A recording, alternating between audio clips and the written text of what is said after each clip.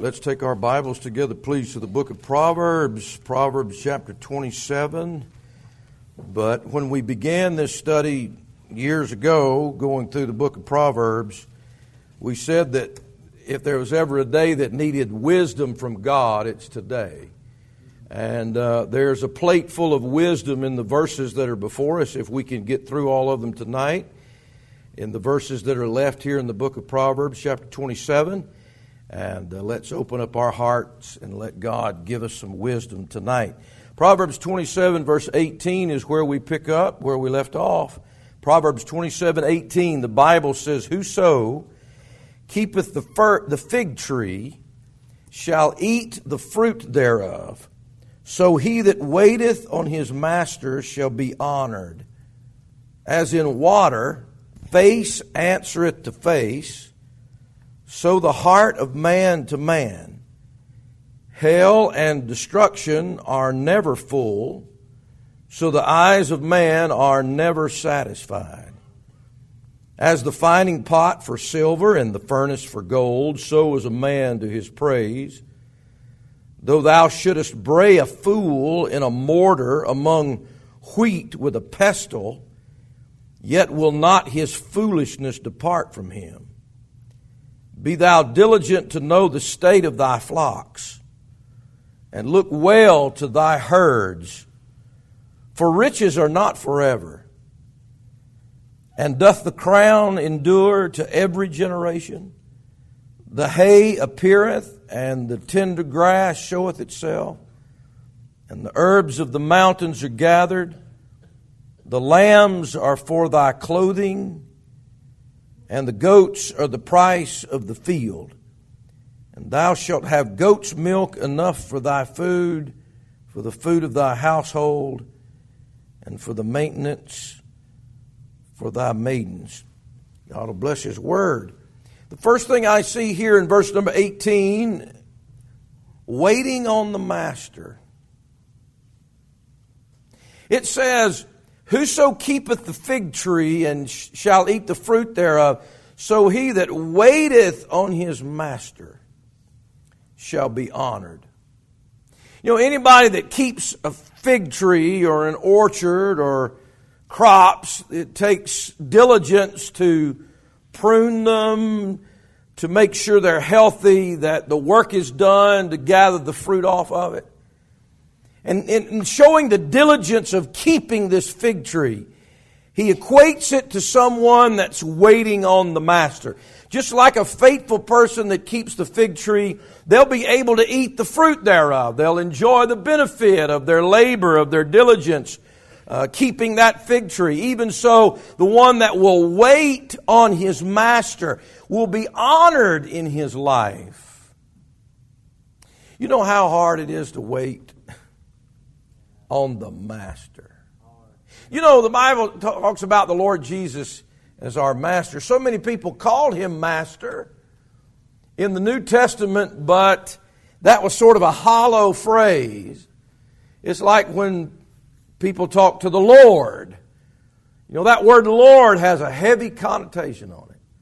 As Jesus said, you know, "Why call ye me Lord, Lord, and do not the things that I say?" God wants to know, why are you calling me Lord and you're not? Because the word Lord means that He's in charge.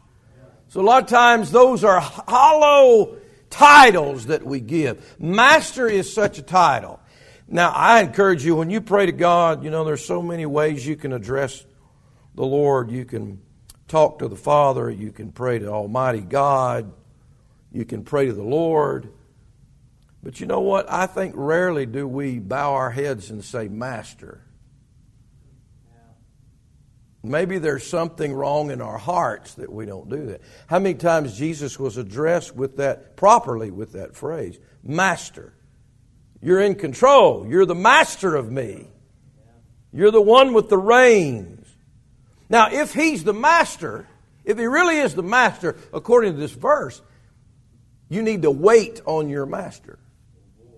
Now, that has a dual connotation. To wait on your master, that means you're serving Him, right? That's part of waiting on someone. Would you like some more of this? You like some more of that? And you go get, can I help you with this? Can I take your shoes? Can I bring something to it? Waiting on the master. That's like tending that fig tree and you'll eat the fruit of it. And the Bible says if you'll wait on your master, then you'll be honored. Jesus said in John chapter 12, He says, if you will serve me, whoever serves me, him will my Father honor. If you'll serve the master, God will honor you. You know, and that's very rarely do people serve the master. They serve themselves. Their life is not about serving. Your life should be about serving God. Period. You say, well, I'm not a preacher. I'm not a pastor. I'm not an evangelist. I'm not even a deacon. If you're saved by the grace of God, the purpose of your life is to serve your master. You can serve Him at the bank. You can serve Him at wherever you work. You can serve Him in your neighborhood. You can serve Him out in the field. But it takes you being willing to wait on your master. You've heard people say, well, I'm not going to wait on you hand and foot. I tell you what, I want to wait on Jesus hand and foot. And He'll honor our lives.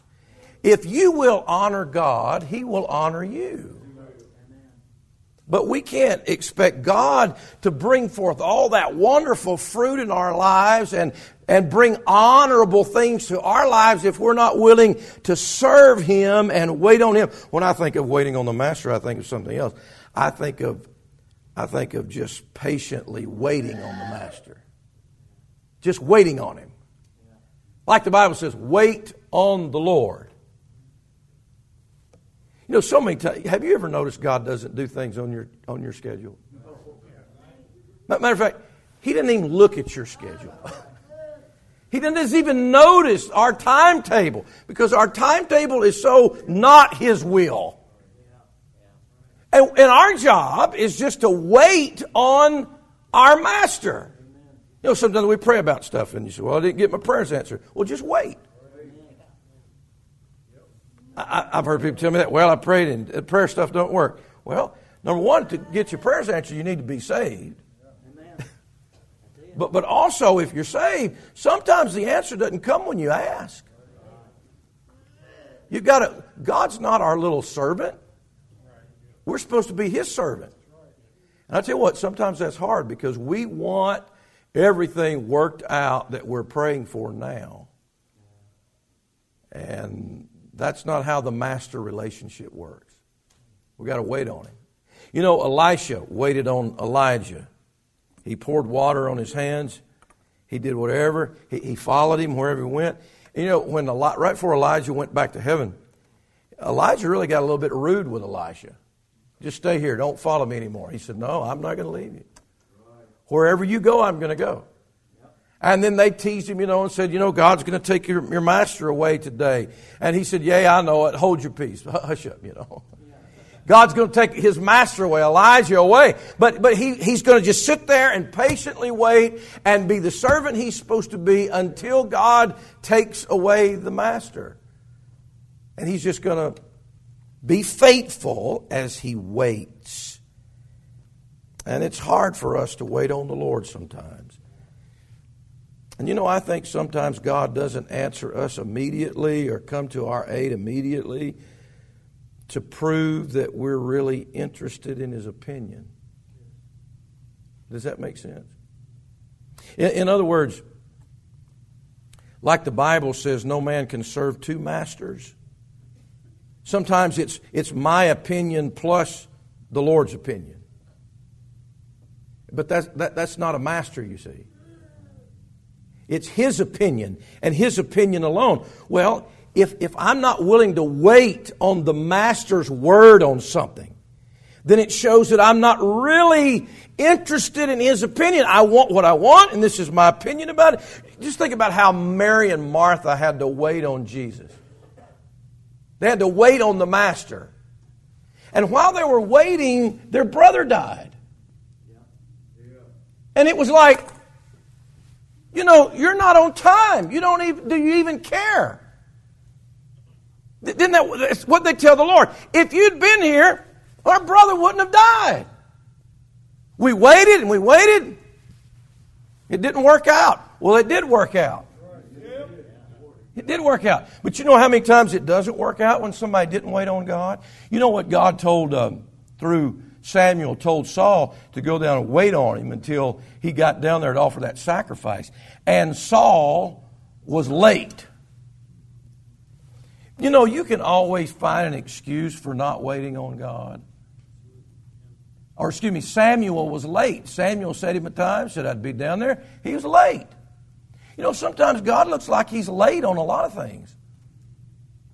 But He's not late. Maybe He's just testing what's going on in your heart. And so Saul couldn't wait. And he went and offered the sacrifice in disobedience. And Samuel came and said, "What have you done? What have you done?" He says, "Well, you weren't here, so I forced myself." How many things are we forcing in our lives instead of waiting on God? Look how Joseph and David and Daniel had to wait in the Bible on God to bring deliverance in their lives. Moses couldn't wait on his master. Moses said, I know I'm supposed to be the deliverer. He was right. But he couldn't wait.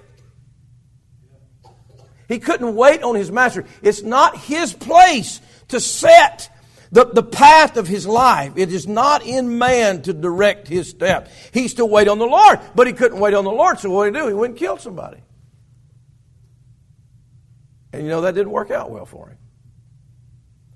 And he's on the backside of the desert, and so finally he leads the children of Israel out at an old age because maybe he just couldn't wait. So God just said, "All right, then you can't wait here.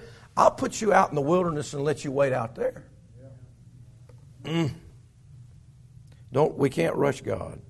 You know, Paul told them in that ship that took them out into that big storm in the book of Acts. I believe it's chapter 27, 28, somewhere in there. And Euroclydon was the name of the storm. And they said, "Man, we got to hurry up and leave. We got to get out of here. Winter's coming."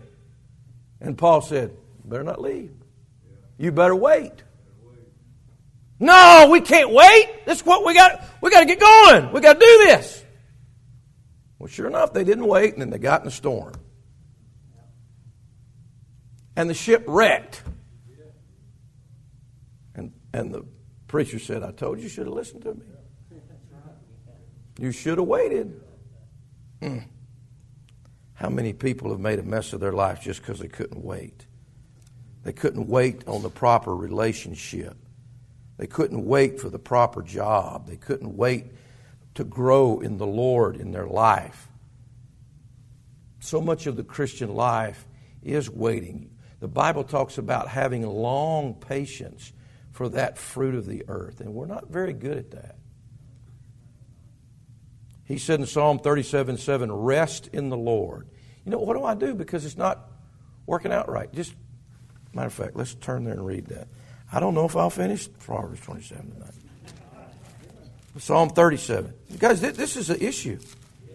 Because everybody wants what they want in their life right now, and they don't have any patience for it. You know what I've noticed? I've noticed people that are 25 years of age want to have the same life that their parents have at 55 and 60 that have worked all their life for that life. Is anybody with me on that?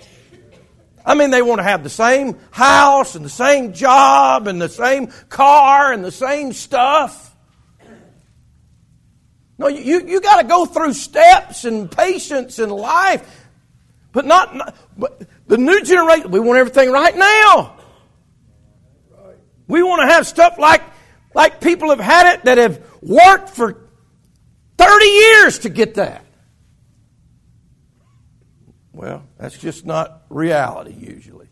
And you know what a blessing it was for when my wife and I, if we didn't have nothing, and I've told you this before, our parents could have made it so much easier, and they didn't. And I praise the Lord for that. It's great just to have a table. Amen. And a bed. At least we had a table and a bed. And there can be an appreciation that comes as you wait and God gives you more and blesses your life. And there can be such an entitlement attitude and an ingratitude that develops in somebody that can never wait, but I want it right now. Right now. Psalm 37, I didn't read the verse. You say, what do I do while I'm waiting? This is so hard to wait on all this stuff. Psalm 37, verse 7. This is what you do. You rest in the Lord and wait patiently for Him. And fret not thyself. Do you see that in the Bible? Because this is what usually when we wait, we fret while we're waiting. We've got to have God do something in our heart where we don't fret. How do I not fret while I'm waiting for this circumstance to change in my life that's not good? Well, He says rest in the Lord. You've got to find your rest, your comfort, your satisfaction, your peace of mind from the Lord, or you will fret. And the reason that we can't wait is because we're not resting in the Lord. Rest in the Lord. Wait patiently for Him. It doesn't always turn out like we want it to immediately. Life's blessings need to be waited for. Wait on the Master. Wait on the Master. I fear sometimes that's why maybe God doesn't meet with us more than He does in our services, because we're not willing to wait on Him. Okay, Lord, here's our service times. If you can't get it in there, I'm going to the restaurant. Right? Okay, Lord, here's my trip to the altar or to the place of prayer. If you can't get it solved right there, I'm out. We've got to be willing to wait on Him. Wait on, be quiet, because He's the Master, man. He knows. He's got the answers. Well, so we move from that verse, Proverbs 27, verse 18 to verse number 19. As in water, face answereth to face, so the heart of man to man. Now you understand what the first part of the verse says. When you look in water, there's another face in that water. If you ever look in the water and you see a different face from you, you got a problem. If you don't know the person that's in the mirror, there's an issue. No, that's you. Face answereth to face. It is a picture of who you are. It's a mirror, though it's in the water. But then he says, so the heart of man to man. Now, some people have used this as the heart of man to some other man, and I don't think that's what he's saying, because that face in the water, the same face that's looking out at him from the water is the face that's looking in the water. It's the same face. And I think what he's saying is the heart of man is answering to man. In other words, I think our hearts are the mirror reflection of what our lives really are, of who we really are. Look at chapter 23 of Proverbs. Proverbs 23. Here's my question. God's mirror is your heart. So what kind of person does your heart reflect you to be? What do you really look like in your heart? Because that's the real you. Proverbs chapter 23, verse 7. For as he thinketh in his heart, what does he say? So is he. In other words, you can have all this stuff on the exterior, all this stuff in your life, but as you're thinking in your heart, that's the true picture of who you are. That's your real face. And you know what? The Bible talks about the secrets of the heart are made manifest. I'm going to tell you, whatever's down in your heart, that's your real reflection. Just like Jesus said, he said, if you hate somebody, you're a murderer. That hatred in your heart is really showing you the picture of who you are. If you lust in your heart, then you're an adulterer. That's the picture of who you really are? Over and over again, God's saying, our real person is what is down in here. So you know what we need to do? We need to find out what's down in there and let our heart be examined by the Lord so we'll really know what we look like. Look at James chapter 1. You know, I'm sure, now there may be some guys in here, but I'm sure there's no lady in here that before you came to church that you looked in the mirror and there was something bad wrong in the mirror and you just said, that's all right. Now maybe, I don't know, but if I was a betting man, I'd say no. Especially if you could fix it. Or you'd try to fix it. Now there may be a few guys in here that, but anyway. If you look in the mirror and you see something wrong, you just... But if you think there's nothing, if you think there's nothing wrong, you're convinced there's nothing wrong, but you look in the mirror and you see something seriously wrong, do you still believe those other thoughts in your head that there was nothing wrong? No, because that mirror's telling the truth about what you really look like. Maybe you walked in the house and you thought your hair was great. And everything was kept and well. And then you went and looked in the mirror and said, oh, I didn't see that. Well, which one was right? What you thought about yourself or what the mirror told you about yourself? I think sometimes we've got we haven't looked in the mirror long enough. And our heart is the picture of it. Look at James chapter 1. He said in James 1:22, James 1:22, but be ye doers of the word and not hearers only, deceiving your own selves. Verse 23, for if any be a hearer of the word and not a doer, he is like unto a man beholding his natural face in a glass. For he beholdeth himself and goeth his way, and straightway forgetteth what manner of man he was. But whoso looketh into the perfect law of liberty and continueth therein, he being not a forgetful hearer, but a doer of the work, this man shall be blessed in his deed. When you look into the Bible and you hear the Bible, you're supposed to see a picture of your heart. And that's why people can't stand real preaching. Because they're looking in the mirror. And the mirror don't lie. I might have this wonderful picture in my mind that I'm in shape.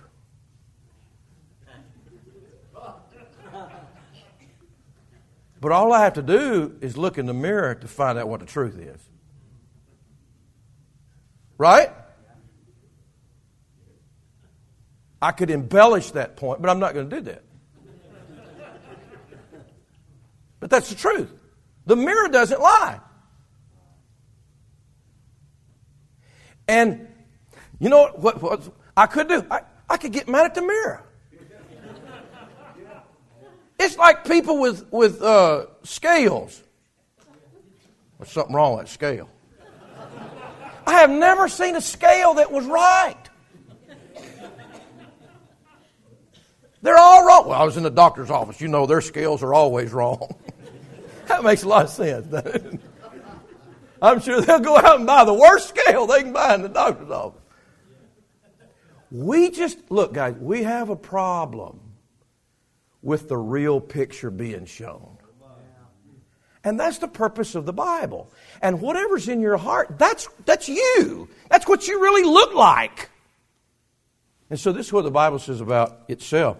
It said in Hebrews chapter 4, he says the Word of God is quick and powerful and sharper than any two-edged sword, piercing even to the dividing asunder of soul and spirit and of the joints and marrow. Listen. And is a discerner of the thoughts and intents of the heart. In other words, that Bible turns a mirror on your heart and my heart and shows what's really there. Maybe people aren't Bible readers, not because it's such a struggle to read, but it's such a struggle to look in the mirror every day. maybe Bible-believing churches aren't full all over the country like this one's full tonight, because it's not that the Word of God and the church is so bad and the people are so bad. Maybe people are just tired of looking into the mirror. As face answereth the face.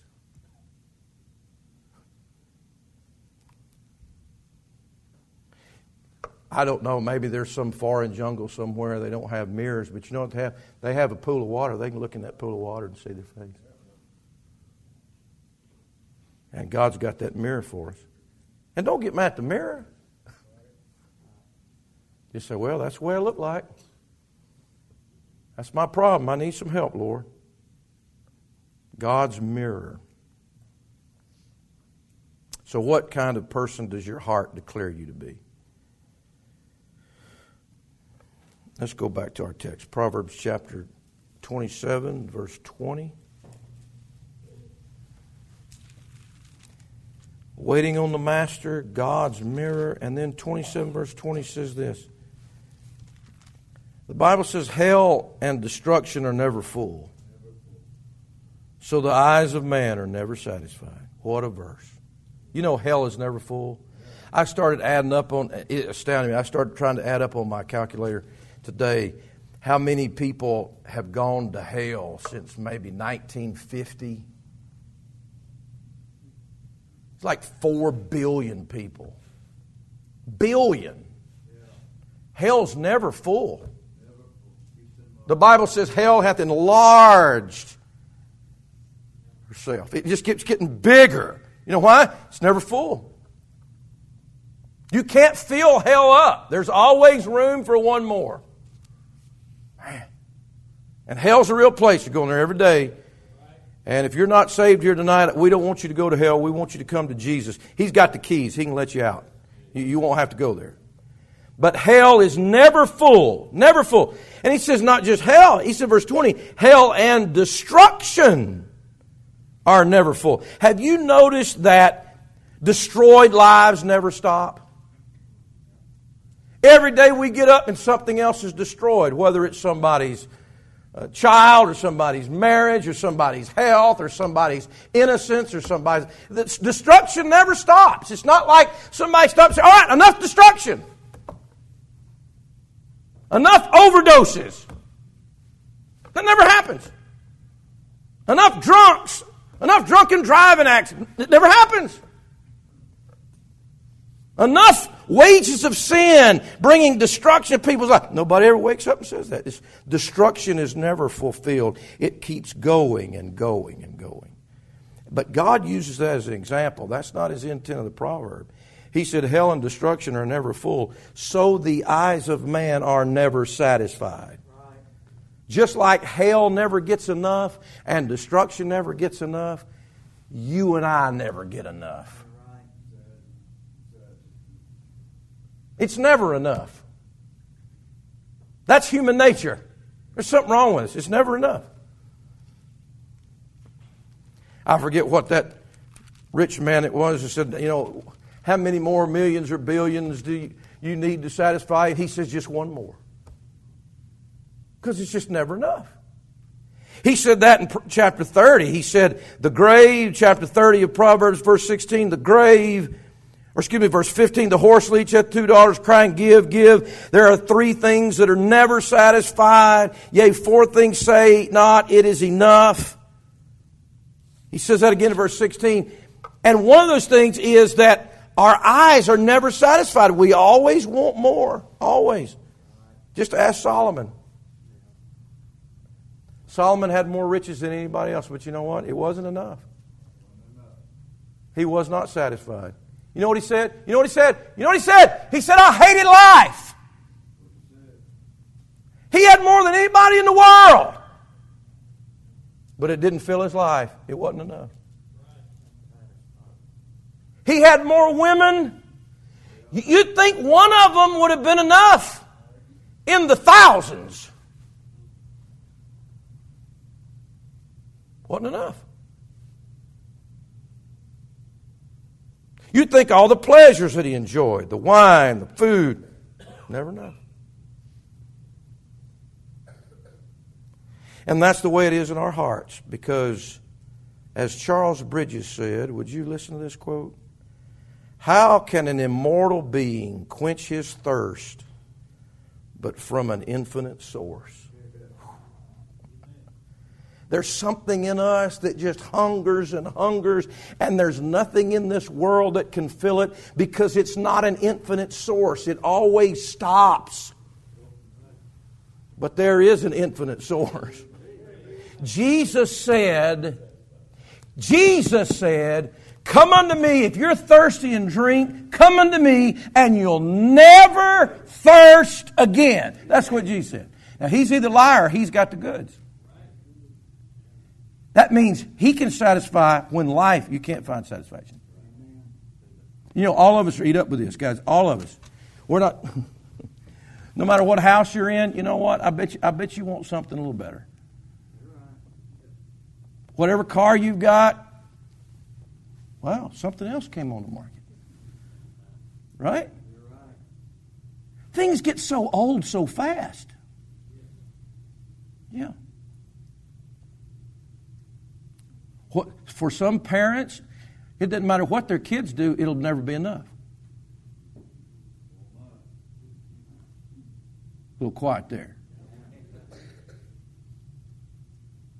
And there'll never be a man that can satisfy you. There'll never be a woman in the world that says, we're just never satisfied. There's always something that we want to replace or exchange. And Jesus is trying to teach us contentment when we in our being, all of us, we just can't get enough. It's not, we never just stop saying, oh, I don't need anything else. Man keeps seeking what he can never find. And if he finds it, it's not enough. So you know what we need to learn? We need to learn about ourselves that we're not going to ever be satisfied. And accept that. Accept that my life, I will never be satisfied with my life.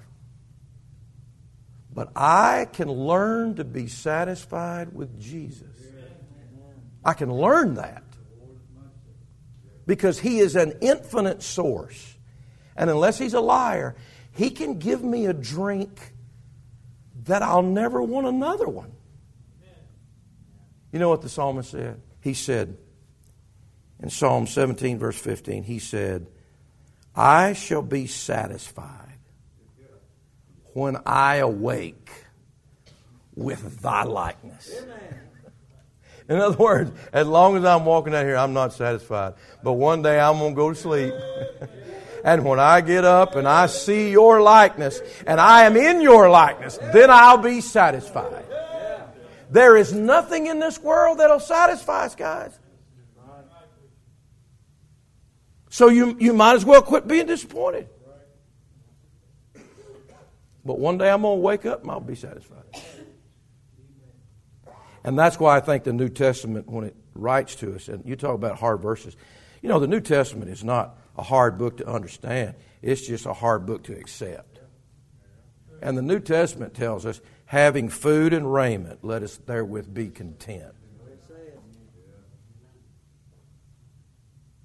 That's enough to stop and just go to the altar and say, Lord, I agree with you. I'm never satisfied. Help me. Fill my life where all I need is food and raiment. Do you know how many things are not in food and raiment? Just like hell and destruction. Never full. Can't ever get enough. Go back to our text. We don't have much left. Verse 21. As the fining pot for silver and the furnace for gold, so is a man to his praise. What he's saying in that verse is, and he talked about praise in verse 2 of the chapter, praise is a trying crucible for you. What you do with it, what you let it do to you. It's a trial to you. It works on you.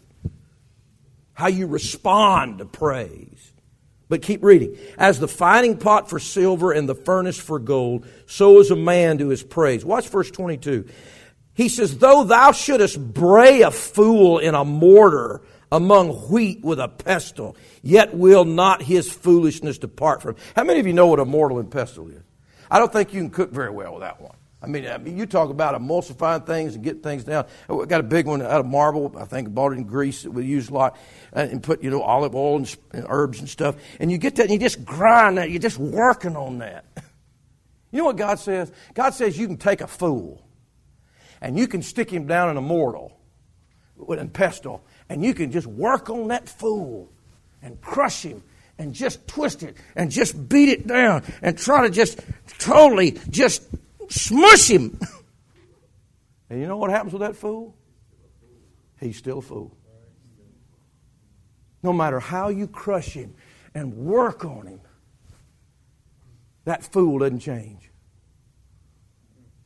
I tell you what, I don't want to be a fool. You know what? God's grinded on me sometime in my life.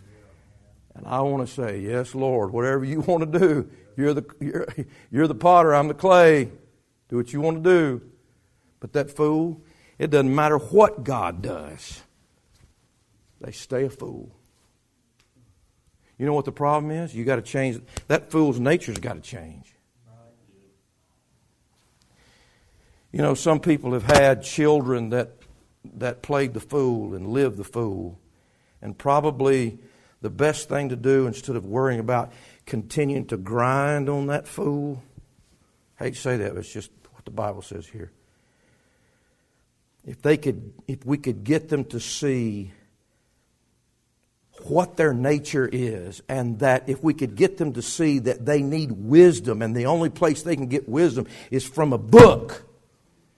It's from God. All the rest of that grinding in their life, they'll never even put it together that all this grinding in my life is because I'm a fool.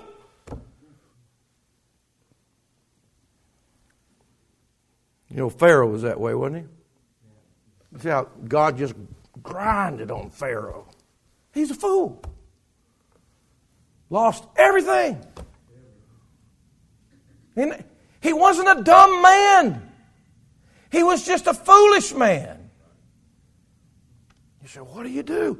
If they don't change their nature, their foolishness will never depart from them. That's why if you're a parent and you got young kids, you better listen to that verse in that book of Proverbs that says foolishness is bound in the heart of a child, but the rod of correction will drive it far from. That's why that's in there. Because once they get to be a full-grown fool, you can grind and grind and grind, and unless their nature changes, the foolishness isn't changing. It's like going out here and trying to change society. Guys, we're not going to change society. They don't have the nature to change. They need to be born again. They need a new nature. People go after foolishness because that's what kind of person they are. I'm glad, though, that God can change a fool and turn him into a wise person. But the nature's got to change. And that the mortar and pestle is trying to get away that husk. Just never happens with a fool. The futility of trying to refine a fool. A man may be crushed, but never humbled. And the last thing I give you tonight, look at verse number 23. Because we'll go down to verse 27. I think it's all one little thing together here. He said, verse 23, be thou diligent to know the state of thy flocks, and look well to thy herds. For riches are not forever, and doth the crown endure to every generation? The hay appeareth, and the tender grass showeth itself, and herbs of the mountains are gathered. The lambs are for thy clothing, and the goats are the price of the field. And thou shalt have goat's milk, enough for thy food, for the food of thy household, and for the maintenance of thy maidens. He begins to talk about the situation of this person's wealth. They've got flocks, they've got herds, they have riches, they have fields, they have lambs, they have goats, they have a household and milk and maidens.